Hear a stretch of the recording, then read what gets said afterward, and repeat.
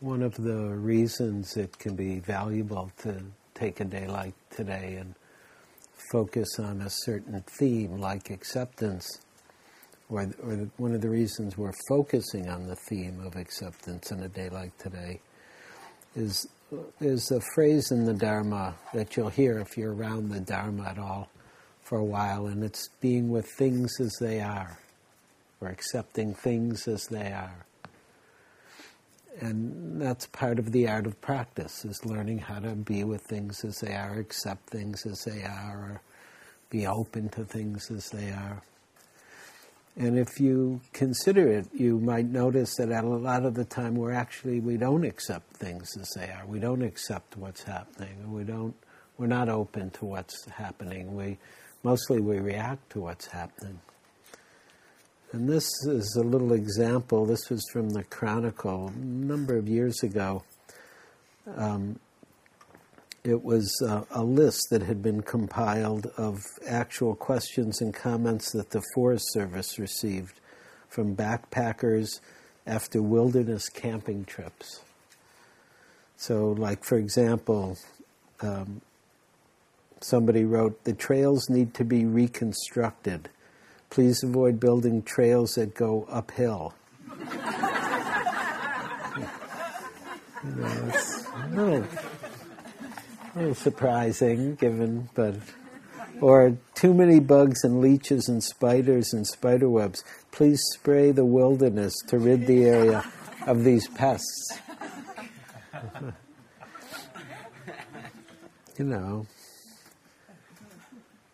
Chairlifts need to be in some places so we can get to the wonderful views without having to hike to them.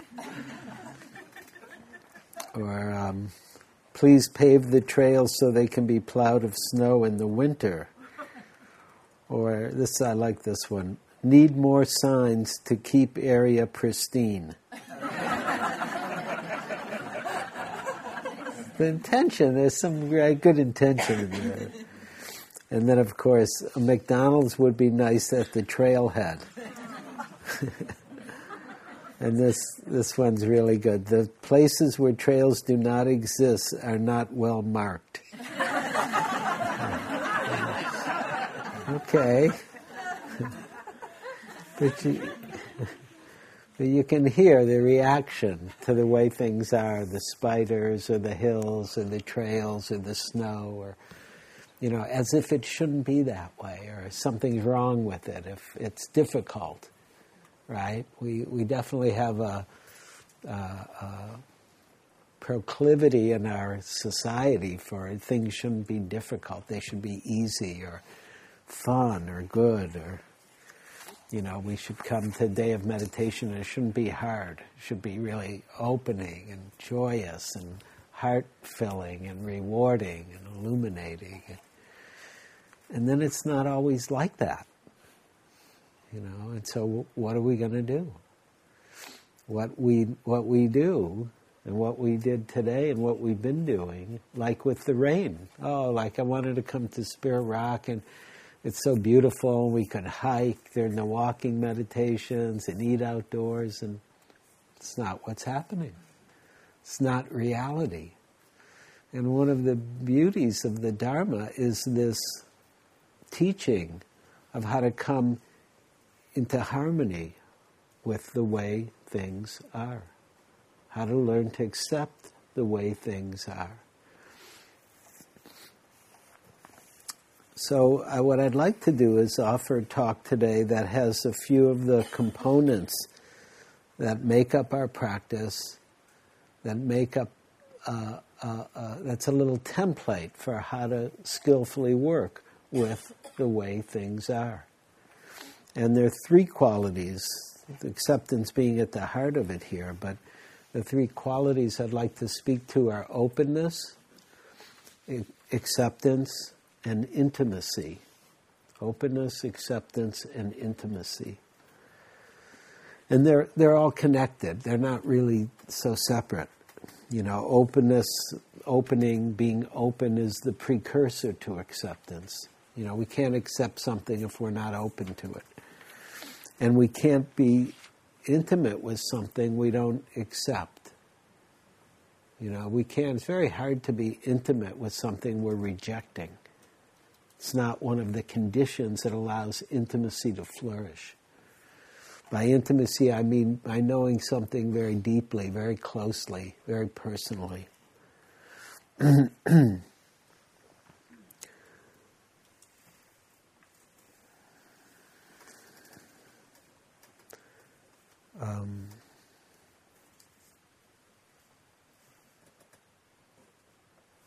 Being open to come to a day like today is the condition for the rest of the Dharma to unfold. Being open to the Buddhist teachings, to what's being offered. Openness is the condition that allows us to begin to contemplate, to consider, to reflect on, to investigate, to learn from, and then see what happens as we begin to get more present, accept things the way they are, and learn how to respond skillfully to our life, to reality, to this experience. With the rain today, we've had to be more contained. We've been inside, for most people, for the walking meditation, just that. That's a great practice. Or somebody asked me right at the beginning, could we open the windows? And I'm like, sure. But if they hadn't asked me, I wouldn't have said anything.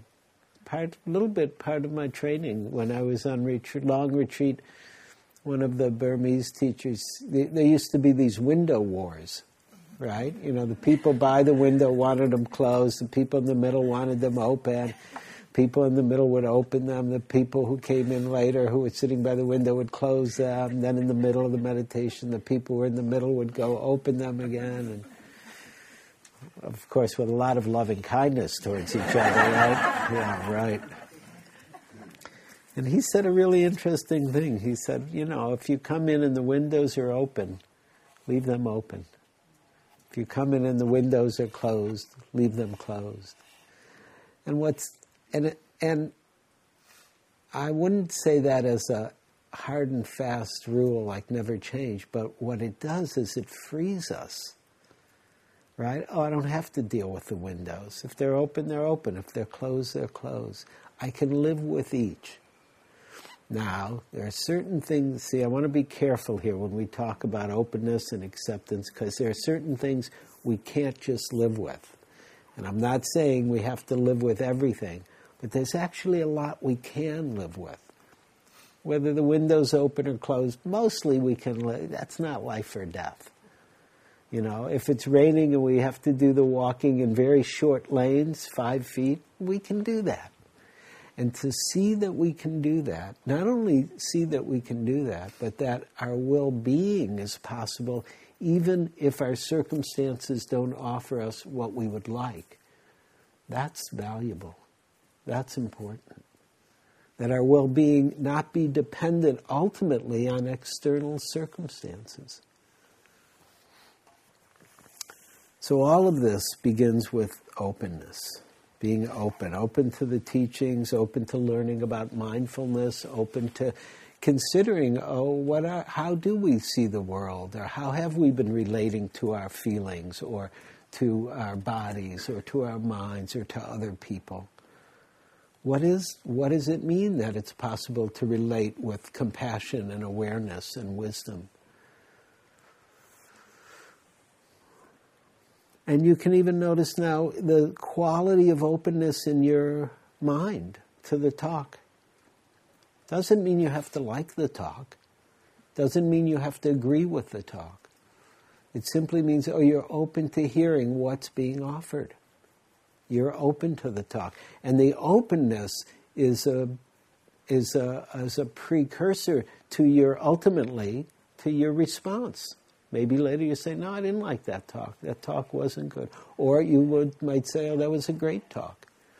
Or you might say there were parts I liked and parts I didn't like. But the openness, being willing to open and accept, hear, be with, all becomes the precondition to our response.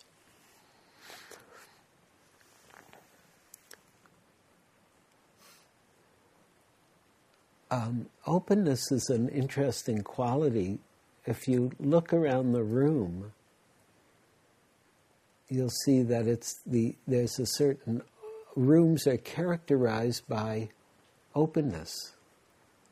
They define a certain kind of openness, a spaciousness, right? And we mostly get a little enchanted by the things that fill the space. And we don't see the openness, we don't see the spaciousness that's here.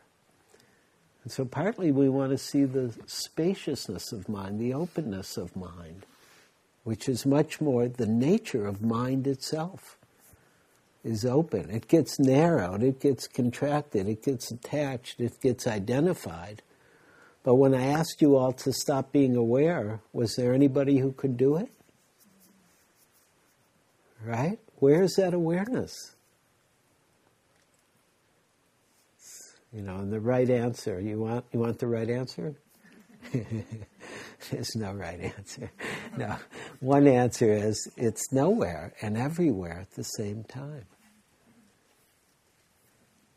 It's always here, but it's not a thing. Like space or like openness is not a thing. You can't grab it. So to be open, and if you know me at all, you know I like the dictionary. Most of this comes from the dictionary. To be open means to unclose. Open means to unclose so as to make passage possible. It allows movement, openness. There needs to be some level of openness for the teachings to come in and for your response to come out. Or open means to unlock, to remove the covering. I think that's a really good way to think about of openness that's needed here. That our habitual life closes us down. Conventional life narrows our view, narrows our vistas. We end up often taking a really defensive, contracted, reified, structured position in response to reality. Our bodies get tight, our hearts get locked up. Anybody recognize this kind of just normal human tension, rigidity, the layers of years that accumulate? And so part of what's needed is to begin to open physically and emotionally and mentally.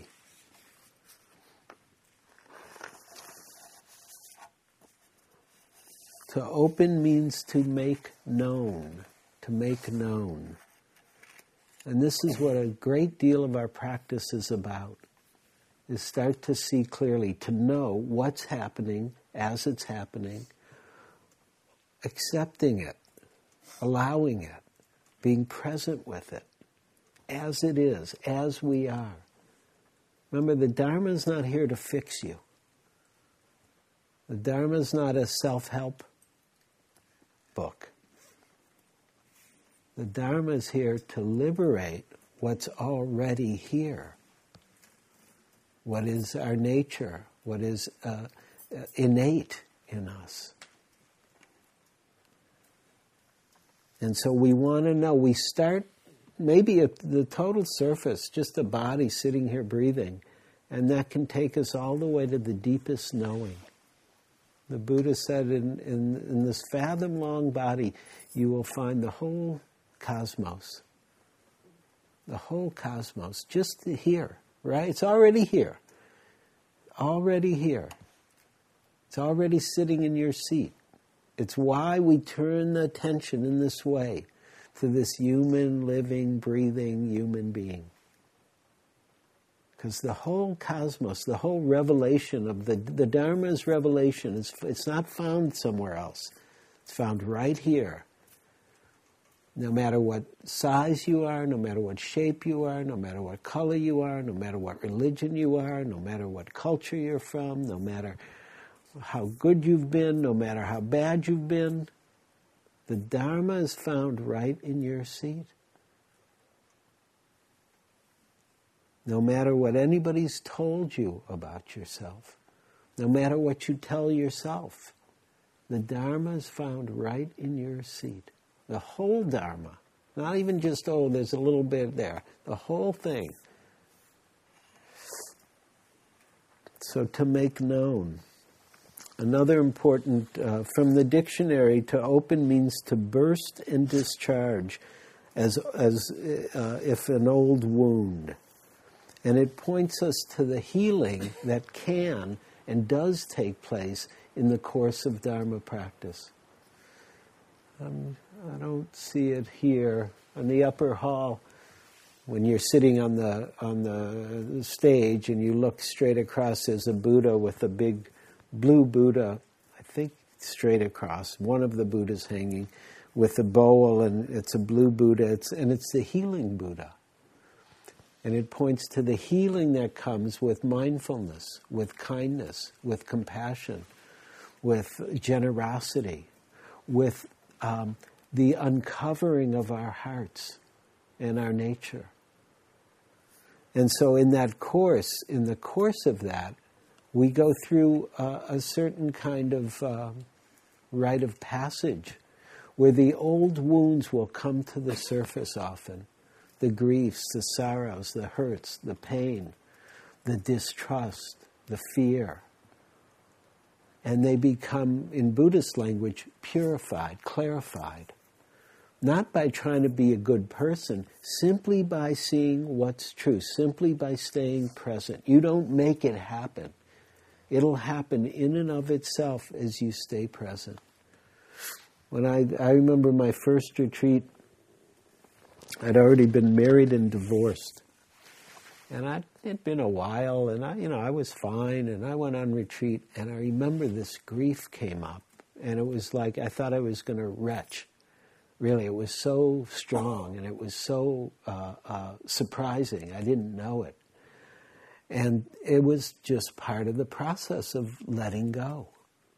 But it wasn't like, I'm trying to work. I wasn't trying to work through something. I was just sitting with what was here. And as we stay present, that's one of the things that comes forward. Sometimes called the kilesas in Buddhism. It's like a glass of water. It's all shook up and kind of the dirt's everywhere. And as it sits, the dirt drops and the water clarifies. And this, it's the other way. The dirt comes out, or the pain, or the difficulties, or the hurt, or the contraction releases. And so sometimes you'll even hear Buddhist practice talked about as one of my favorite titles is the skill of release. The skill of release. Or freedom's talked about as release or relinquishment. That things let go. That what we've bound to and what's bound to us starts to release. Or discharge as in an old wound. Another definition of open is to develop or become receptive as a child's mind. And that's actually a beautiful, really beautiful, and often quite pleasing part of practice. When our mind becomes fresh, open, awake, present, we walk out and all of a sudden the rain, it's not the rain from the past. It's not the rain we've always known. No, it's the rain like a child sees the rain. It's like, wow, we don't even know, we're not defining it based on the past. It's alive, it's fresh now. And it's so satisfying. If you do a long retreat, this always happens, where after some days of it being difficult or it's good or bad or whatever, and you walk out and all of a sudden it's all fresh, it's all alive. And it's only true because it's all actually always alive. It's always fresh reality. Our eyes get covered over, they get stale. The freshness gets obscured. But when we're really here, even just to look at a person, even a person we know, we don't actually know them. if we let go of the concepts and the beliefs or the ideas about Eugene or teacher or man or any of that stuff, it all starts to get a little more interesting in some ways. It's like, well, who are these things sitting out there? What are they? You know, even the idea human. I mean, those are all concepts we're laying on reality. And the reality is something's here. And it's quite amazing, quite beautiful, actually.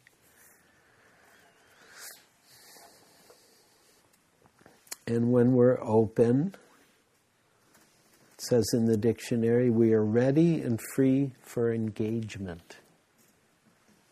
So again, the receptivity that we're pointing to is not just passivity. We're ready and free for engagement. And this is the beginning of response. It precedes acceptance, this openness. We're open to the direct experience, and we're open to our reactions to our direct experience when we meditate. So if there's a pain in the knee, that's the direct experience. And then my reaction, I hate this pain in the knee. We're open to both of those. You don't have to deny, you don't have to like anything here. Everybody got that? You don't have to like what's happening. In fact, if you try to like it when you don't like it, it won't work. It's inauthentic. But if you can be present with your disliking of what's happening, then you have the power of mindfulness working for you. It will take you beyond liking or disliking.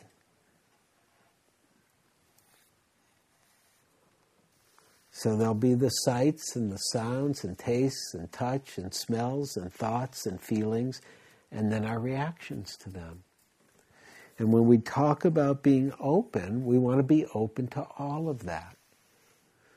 It's very easy and very quickly people start to put on Buddhist ideas about how they should experience things. Like, if I have a pain, I should always be compassionate. Or if I'm sitting, I should always be joyful because not everybody has the opportunity to sit. Those are nice ideas, nice ideals. They're not the way things are. The way things are it's like this right now, however it is for you. Right? How is it for you right now? Right? It's going to be different for each person here.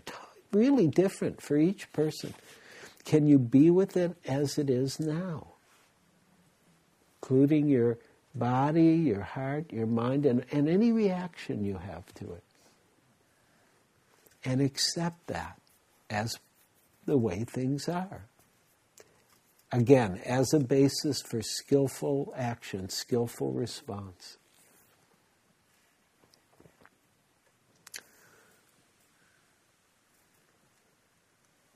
And so part of the beauty of Vipassana practice is really learning that we can open and accept everything. Even be open and accept, even be open to our lack of openness. Even accept our lack of acceptance. And there's a great freedom that comes with this. Great freedom. We don't have to be any way. There's a freedom to be that's undefined, that's totally open, totally naked, totally new, totally fresh, totally real. We get to be real. We're not just empty. Empty doesn't mean there's not something here. Empty means it's empty of precondition, empty of concept, empty of predefinition, empty to experience the reality that's here now, just like it is. Whether it's excited or interested or bored or tired or energized, doesn't matter. This is one of the things as a teacher, it's one of the great learnings as a teacher. People come in for interviews, let's say, when we're up the hill teaching. It doesn't matter what their experience is. takes. We actually don't care what your experience is. No, I don't mean we don't care. That's the wrong way to say it. We don't have a preference for what your experience is. We're curious about how are you relating to it. How are you relating to the experience you're having? Are you judging it or not? Are you open to it or not? Can you accept it or not? And then, once you're with the experience, what's your palette of skillful means to work with that experience? And we want to help as best we can with all of that, and especially the skillful means.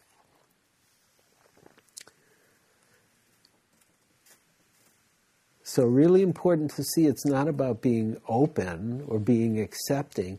It's even about being closed and being unaccepting. That we can be open and accept all of that.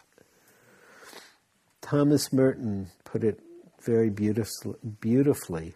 He said, "True love and prayer are learned in the hour when love becomes impossible and the heart has turned to stone."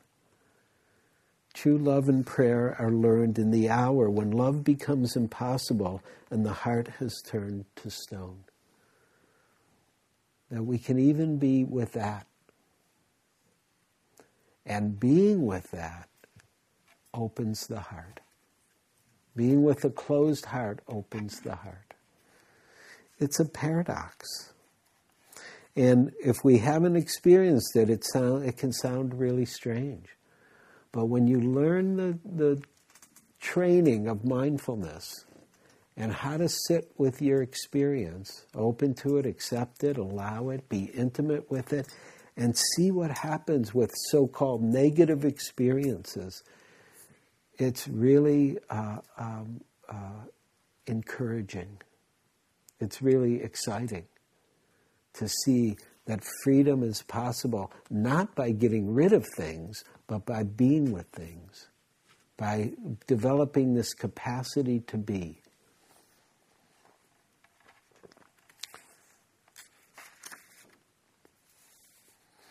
Now, there's a beautiful example of this kind of openness in the Buddhist tradition and the teaching of the Buddha with his son, Rahula. And Rahula in the story is about 18, and he's taken robes and he's practicing with the Buddha. And there's a situation happens where he's walking behind the Buddha to go get his food, alms round, carrying a begging bowl. And he's looking at the Buddha. And he sees the Buddha's kind of handsome and glowing and luminous and, he looks good, the Buddha. And Rahula, it's his dad, right? So it's kind of personal. It's my dad, the Buddha. And he's thinking, I look a little like him, and I look good like that, and da-da-da-da. And he's having some certain kind of prideful thoughts about how good he looks, and the Buddha looks, and how he's, in the lineage directly. And the Buddha turns around and basically admonishes him. He kind of reads his mind, and he says, here, I'll actually read you from the sutta. What does he say? He addresses Rahula. Rahula, any form whatsoever that is past, future, or present, internal or external, blatant or subtle, common or sublime, far or near, every form is to be seen as it actually is with right discernment, right understanding. This is not mine. This I am not myself. This is not what I am. So he gives Rahula a big teaching on selflessness right there. Basically, he says the body is not self. You're taking pride in your body. It's just a body. You don't have to identify with it. We don't need to go too far in that direction today, but it's a basic teaching of looking at what's self. Where's the self? Is there a self in the body or not? And Buddha says, no, it's not self. The body is not self. And then he encourages him, and Rahula, here's what happens. So Rahula realizes he's been admonished a little bit by the Buddha. And he decides, I'm not going for alms rounds. I'm going to stay and meditate. You don't get admonished by the Buddha every day, so I'm going to go practice. And he sits down, and then one of the other monks walks by him and says, practice mindfulness of breathing. And then there's a long description of what that looks like, of all these different parts of mindfulness of breathing. But basically, he's encouraged to develop a mind that is like the earth.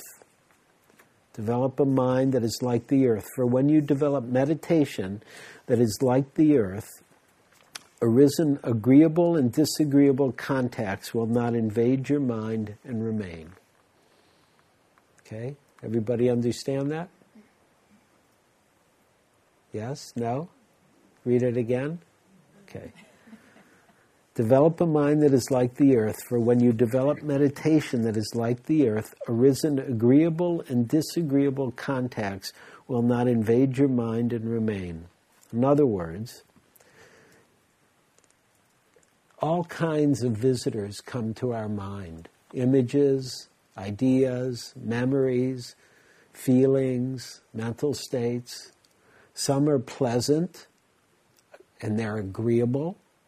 Some are unpleasant and they're disagreeable. And they have contact, they make contact with the mind, and then we have a reaction to them.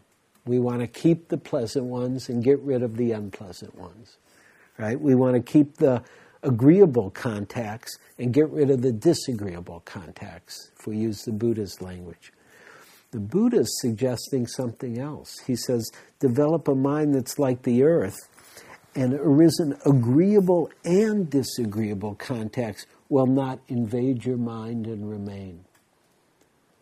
And he goes on to say, just as people throw clean things and dirty things, excrement, urine, spittle, pus, and blood on the earth, and the earth is not horrified or humiliated or disgusted because of that, so too, Rahula, develop meditation that is like the earth. And in this way, these contacts, these experiences, these sensory experiences of thought or of image or of feeling, they won't remain. They'll be like the earth. You won't have a big reaction to them. And he expands the metaphor for the kind of mind we want to develop in meditation to include develop a mind like water where everything is received or washed. People would put in his day everything in the river and it would be cleaned. Or like fire, where everything is consumed or burned. That they could at that time they could put anything, if it was a dirty cloth or an old this and old that, and that would be it. It wouldn't stay. It wouldn't stick. Whether it was agreeable or disagreeable, he's trying to encourage this openness of mind that is big. It's a big mind. It's like the earth. It's like water. It's like fire.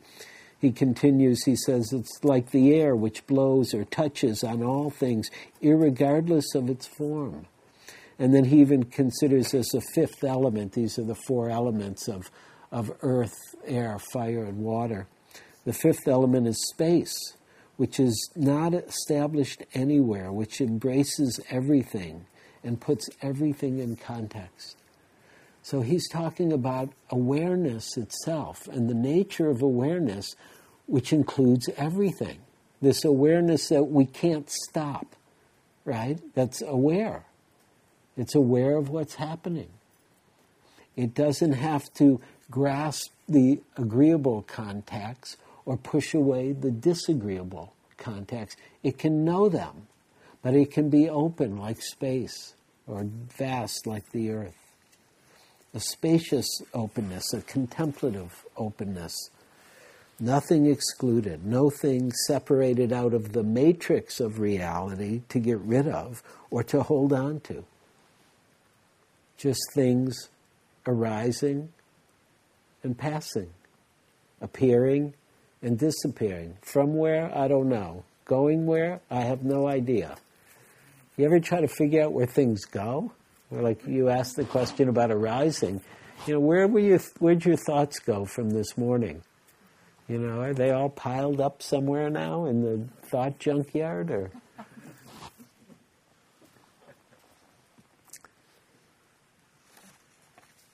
So can you be open to your experience now? Even if it's not a Buddhist experience. Even if it's just a human experience. Now the Buddha also said, he's got a beautiful phrase that describes mindfulness that I like very much. It's very succinct, it's very simple. He said, because we hold ourselves dear, we maintain careful self-regard both day and night. And in some ways, this is the whole practice. Because we hold ourselves dear, we maintain careful self-regard both day and night. Because we appreciate ourselves, because we value ourselves, because we hold ourselves dear, we maintain mindfulness. We stay present. We maintain careful self-regard 24/7. And that's our practice. That's the whole practice of compassion, of kindness, of heartfulness, and mindfulness, all in this simple phrase. And this is all we're cultivating, and all this is what we want to cultivate, is this careful self-regard both day and night. Because mindfulness is not a cold or dry practice. If it doesn't have heart, it won't go too far. You can do it for a while, but human life is too difficult, actually. There's too much suffering. We need our kindness. We need our heartfulness. We need our tenderness. We need our care and carefulness. We need our self-regard. Not in terms of indulging ourselves, but really being kind. Really appreciating what's called in Buddhism precious human birth. This precious incarnation that we've taken for really a very short time, no matter what age we are. Because actually none of us knows when we're going to die. That's one of the big assumptions we generally have, like we're going to live for a long time or forever. Really, that's the unconscious belief.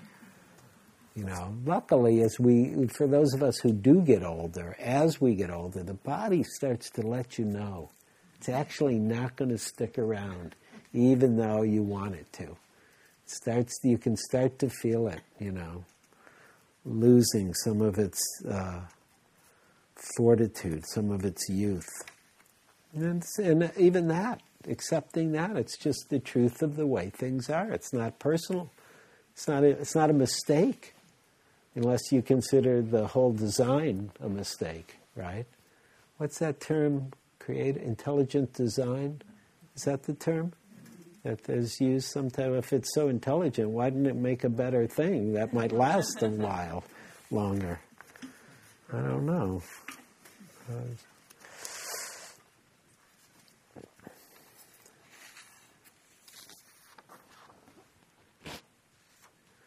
So the kindness, the compassion is not just one of the fruits of practice, it's woven into each moment of practice. It needs to be here from the beginning, as best we can, as kindly as we can, as graciously as we can, as we turn and really look at this human experience, as we sit with this human experience.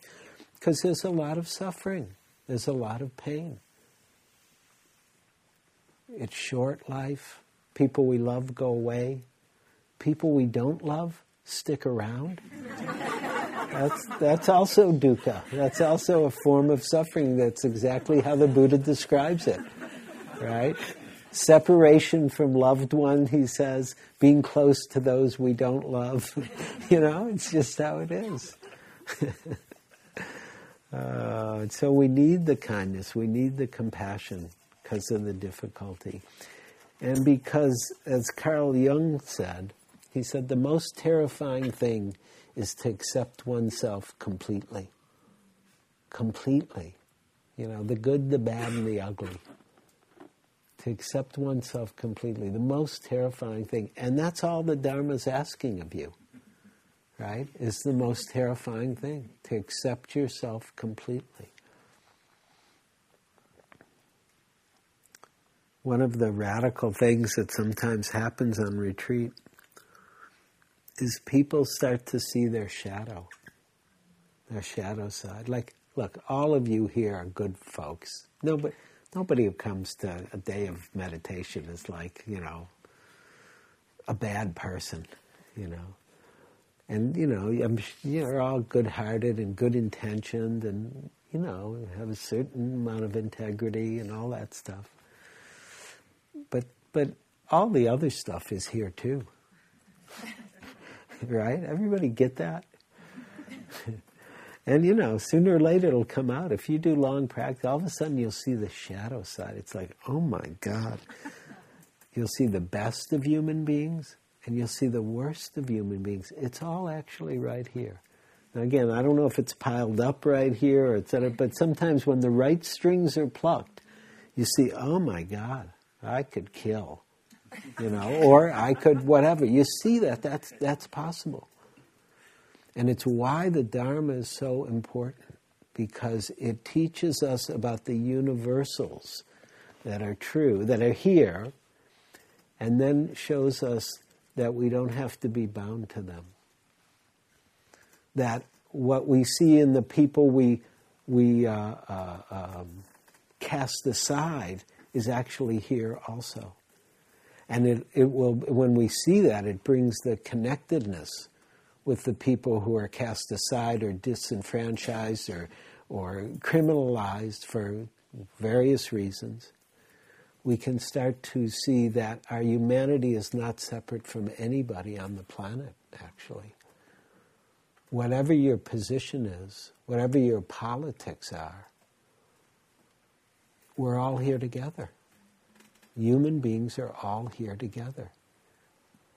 It's all just human beings doing what human beings have always done. And I don't know if this is exactly true, but in Buddhist cosmology, they would say we've already done them all, right? We've all been the worst already in other lives. Who knows? I don't know for sure. But I know that there's something here that we can see that at times. And so the rejecting of it, the denying of it, you'll often see it gets acted out in some strange way. It's why sometimes certain religious leaders who are so pure, and then you find out, oh, they've been doing this and this and this, and this happens in all traditions, right? Where it definitely happened in the Buddhist tradition, certain purity and celibacy, and then all of a sudden you hear somebody's been having, an affair with their students. They're supposed to be celibate. It's just the shadow side coming out in some way, shape, or form, because it has to. And so seeing the shadow side, being open to it, and not having to act it out is freedom. That's why Jung says the most terrifying thing is to accept oneself completely. Because it's all here. All of humanity is right here.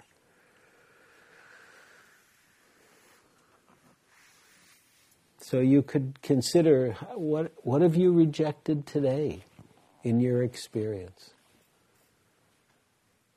Maybe your boredom, maybe your irritation, maybe your simplicity at times, maybe your not knowing, maybe your confusion at times. And the rejection is not always big, it's just a little pushing away or denying or, oh, I don't really want that now. I'll just want this.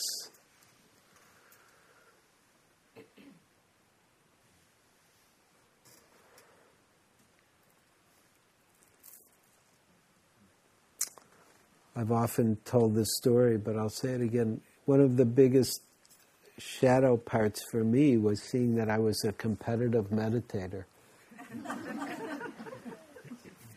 Hi, I'm Eugene, and I'm competitive.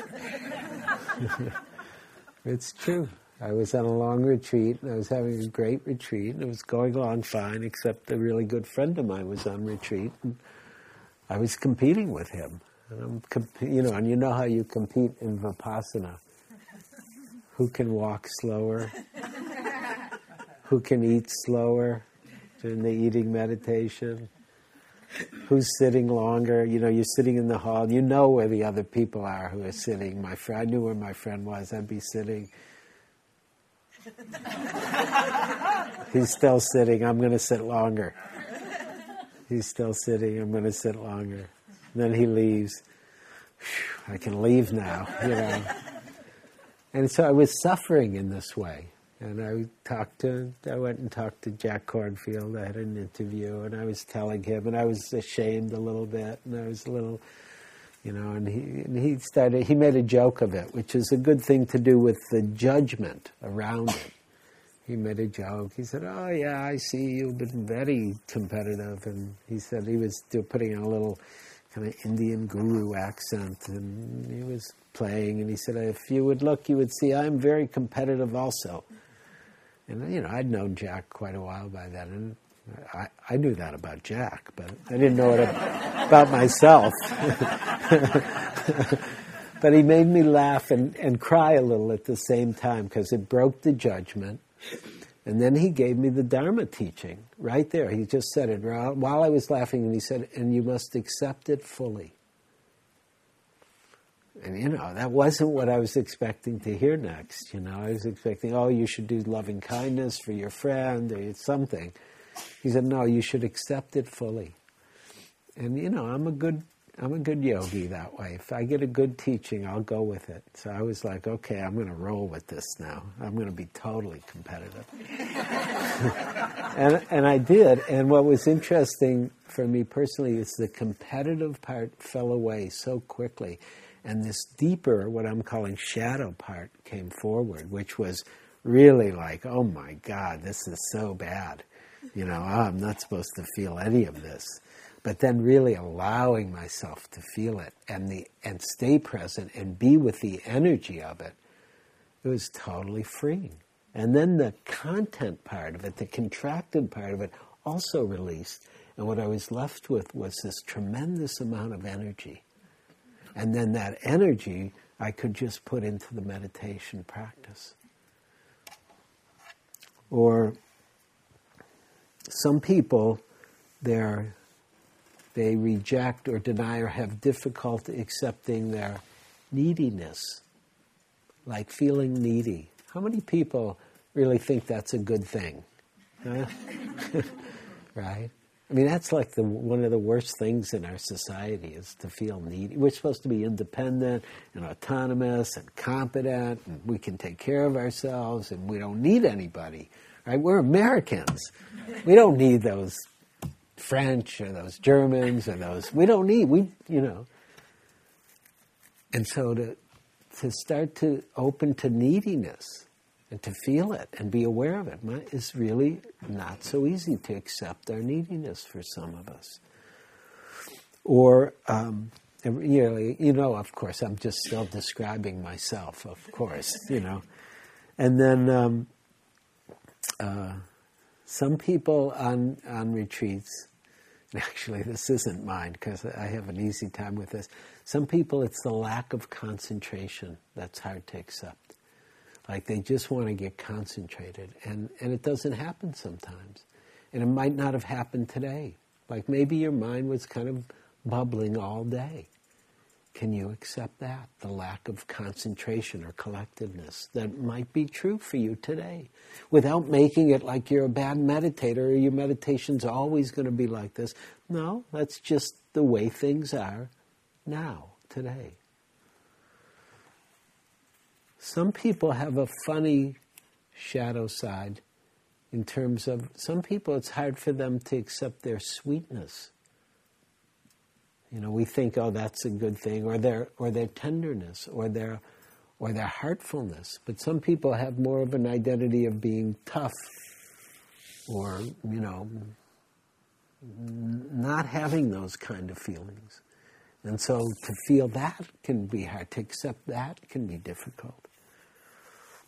And we could go on, aggression. It's different for each person. But it's a worthy reflection to see what is it that is hard for you to accept about yourself. And then what happens if you accept it? That's the radical. way to play. Okay, I see. I haven't been accepting my competitiveness. What if I accept it totally? Wow, that's interesting. What if I'm not accepting my, tension, but I accept it? And by accept it, I mean feel it, get present, be open to it, allow it, breathe with it, and stay present and see what happens with it. This is mindfulness practice. This is kindfulness practice. And sometimes we think, like in Buddhism, there'll be a certain idea, certain things aren't allowed, like, where is it? Like thoughts are bad. We shouldn't think. We should get rid of thoughts. This is from the Shinshin Ming. Shinshin Ming is it's a great Zen text from the third Zen ancestor. And Shinshin means the mind of absolute trust. The mind of absolute trust. Somebody was talking with me about trust. Who was it? Where are you? Yeah. The mind of absolute trust is the name of this text. And it's a beautiful text. It begins, the great way is not difficult for those who have no preference. Or the retranslation, more recent retranslation by the same person, more accurate, less poetic, but more accurate, is the great way is not difficult for those who are not attached to their preferences. Right? You hear the difference? First one's very poetic. The great way is not difficult for those who have no preferences. But of course, everybody has preferences. So then he retranslated it more appropriately, really. The great way is not difficult for those who are not attached to their preferences. And in the Shinshin Ming, it said, if you wish to move in the one way meaning enlightenment, if you wish to move in the one way, do not dislike even the world of senses and ideas. Indeed, to accept them fully is identical with true enlightenment. To accept them fully is identical with true enlightenment. And so this is the paradox that we're given, is how to work with the mind, with the heart, with the body, without rejecting any of it, accepting all of it. And that acceptance goes so deep that it's liberating.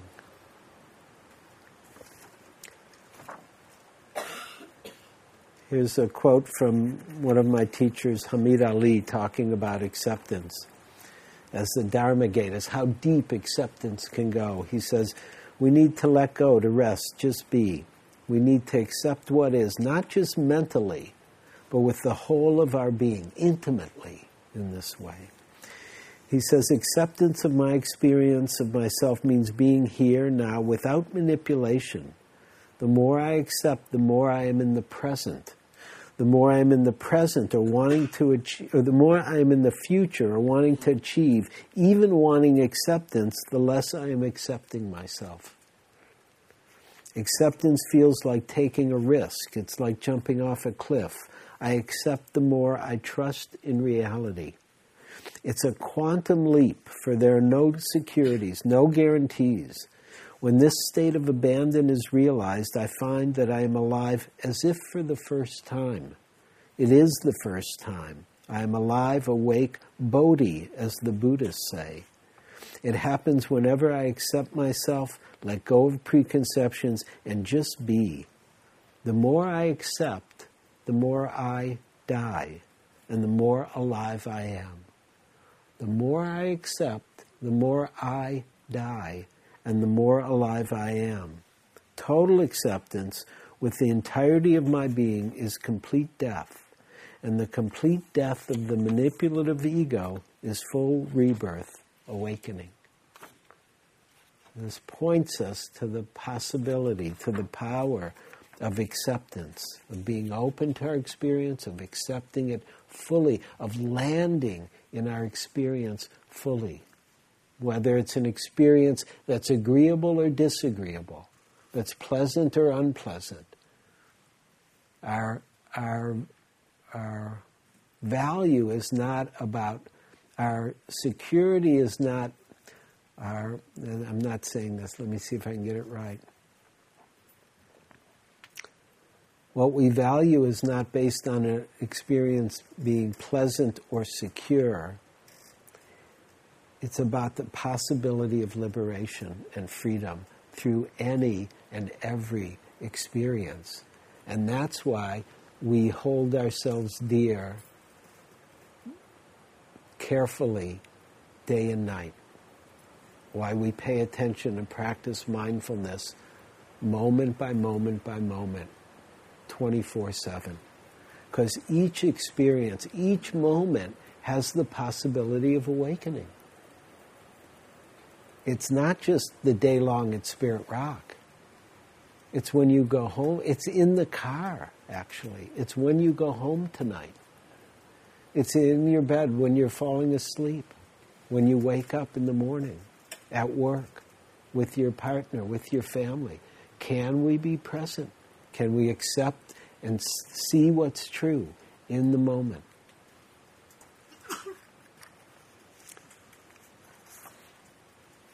Now, what Hamid pointed at, he says, we need to accept what is not just mentally, but with the whole of our being, body, heart, and mind.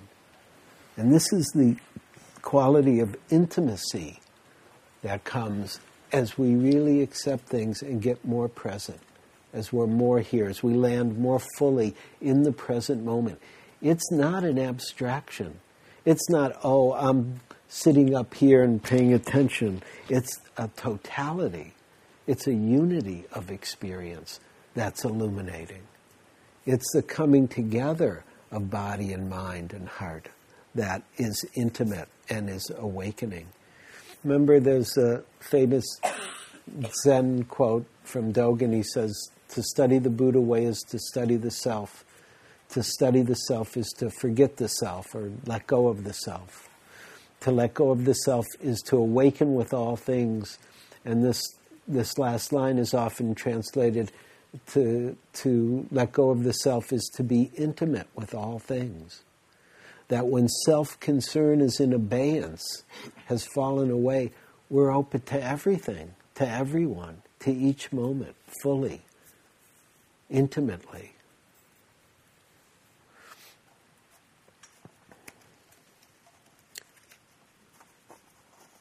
As I said before, the world comes alive when we're here. The world, we begin to see the world freshly, clearly, three-dimensionally, four-dimensionally, as the trance of our history, of our conditioning, of the mundane begins to fall away, and reality reveals its inherent beauty, its inherent luminosity, its inherent radiance of this mysterious radiance that's here now. That's just speaking and listening here right now. It's not just in any one seat. It's in every seat. This consciousness, this is awareness that can't stop being aware. But it's really important that we land fully, that we touch things deeply. This is from, and so what's implied in intimacy is a deep contactfulness, an engagement that's contactful, that's immediate, that's alive.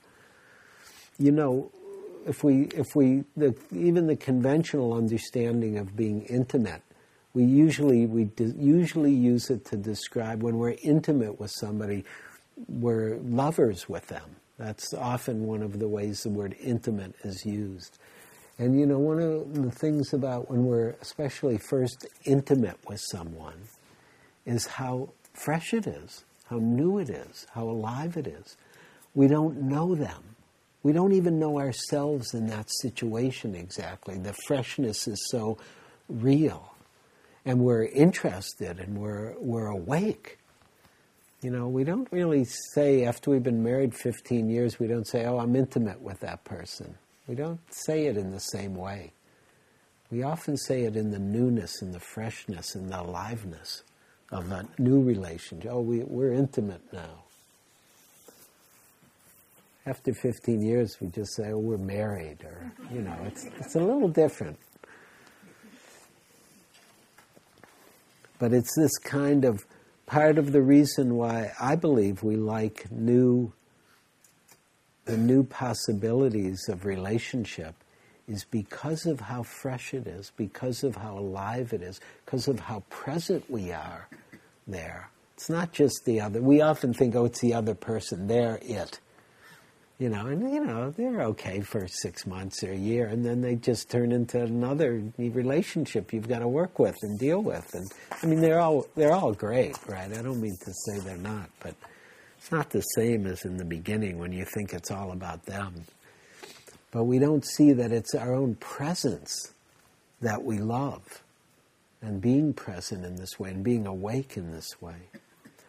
Anyhow, all of this is a prelude to talking about the contactfulness that's important even as we sit here with our experience. This is from a woman teacher in India named Devi. She's describing people who say, I've had trouble letting go. She says, that's normal. Everybody wants to let go, but how do you let go if you don't hold things, if you don't touch things in full consciousness, full awareness, with a totally open heart? The first thing is having the experience of touch, of profound contact with things, with the universe, without mental commotion.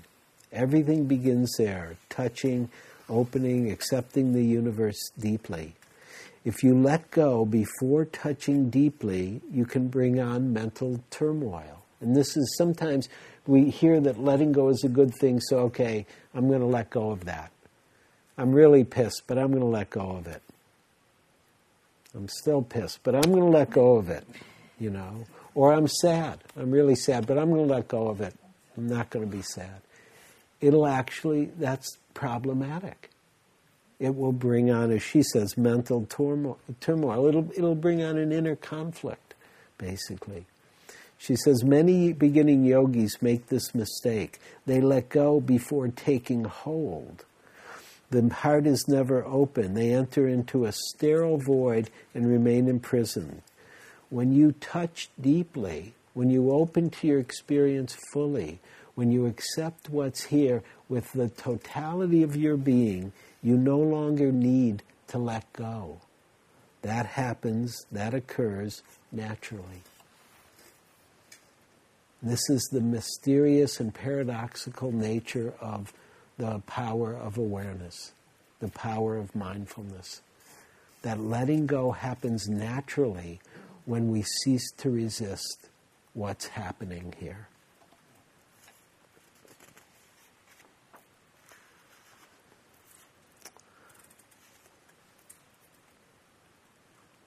So I think it's time to end. I want to end with a quote from Sri Nisargadatta Maharaj, was another great teacher of India last century. Jack Kornfield studied with him for a while. He said Nisargadatta was the freest man he'd ever met. The freest man he'd ever met. And during the day, he sold bidis. Everybody know what bidis are? No, bidis are these little Indian cigarettes. They're wrapped in their kind of cone-like shape. Very good if you like to smoke. When I was a kid, I smoked bidis a little bit.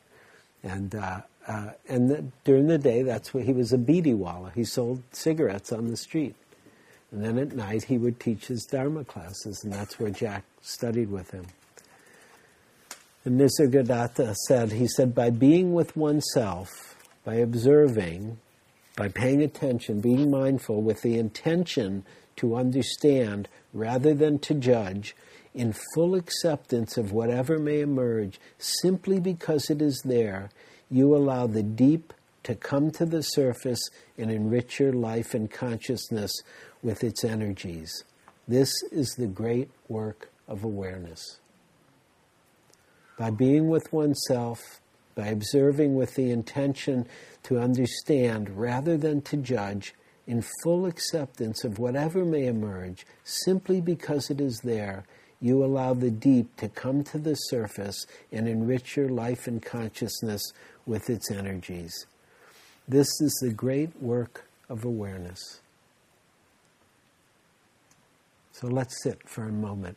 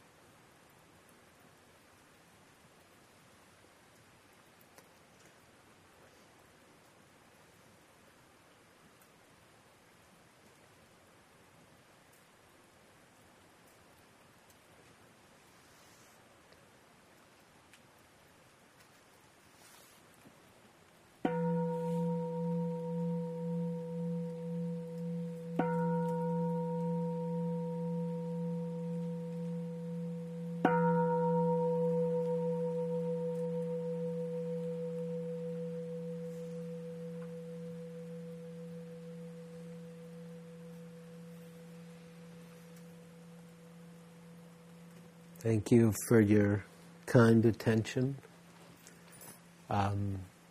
We'll take about 15 minutes for walking meditation, standing meditation, stretching meditation, as you wish. And then we'll come back, we'll sit for a few minutes, and then we'll have a little discussion about practice of the day as we head towards the...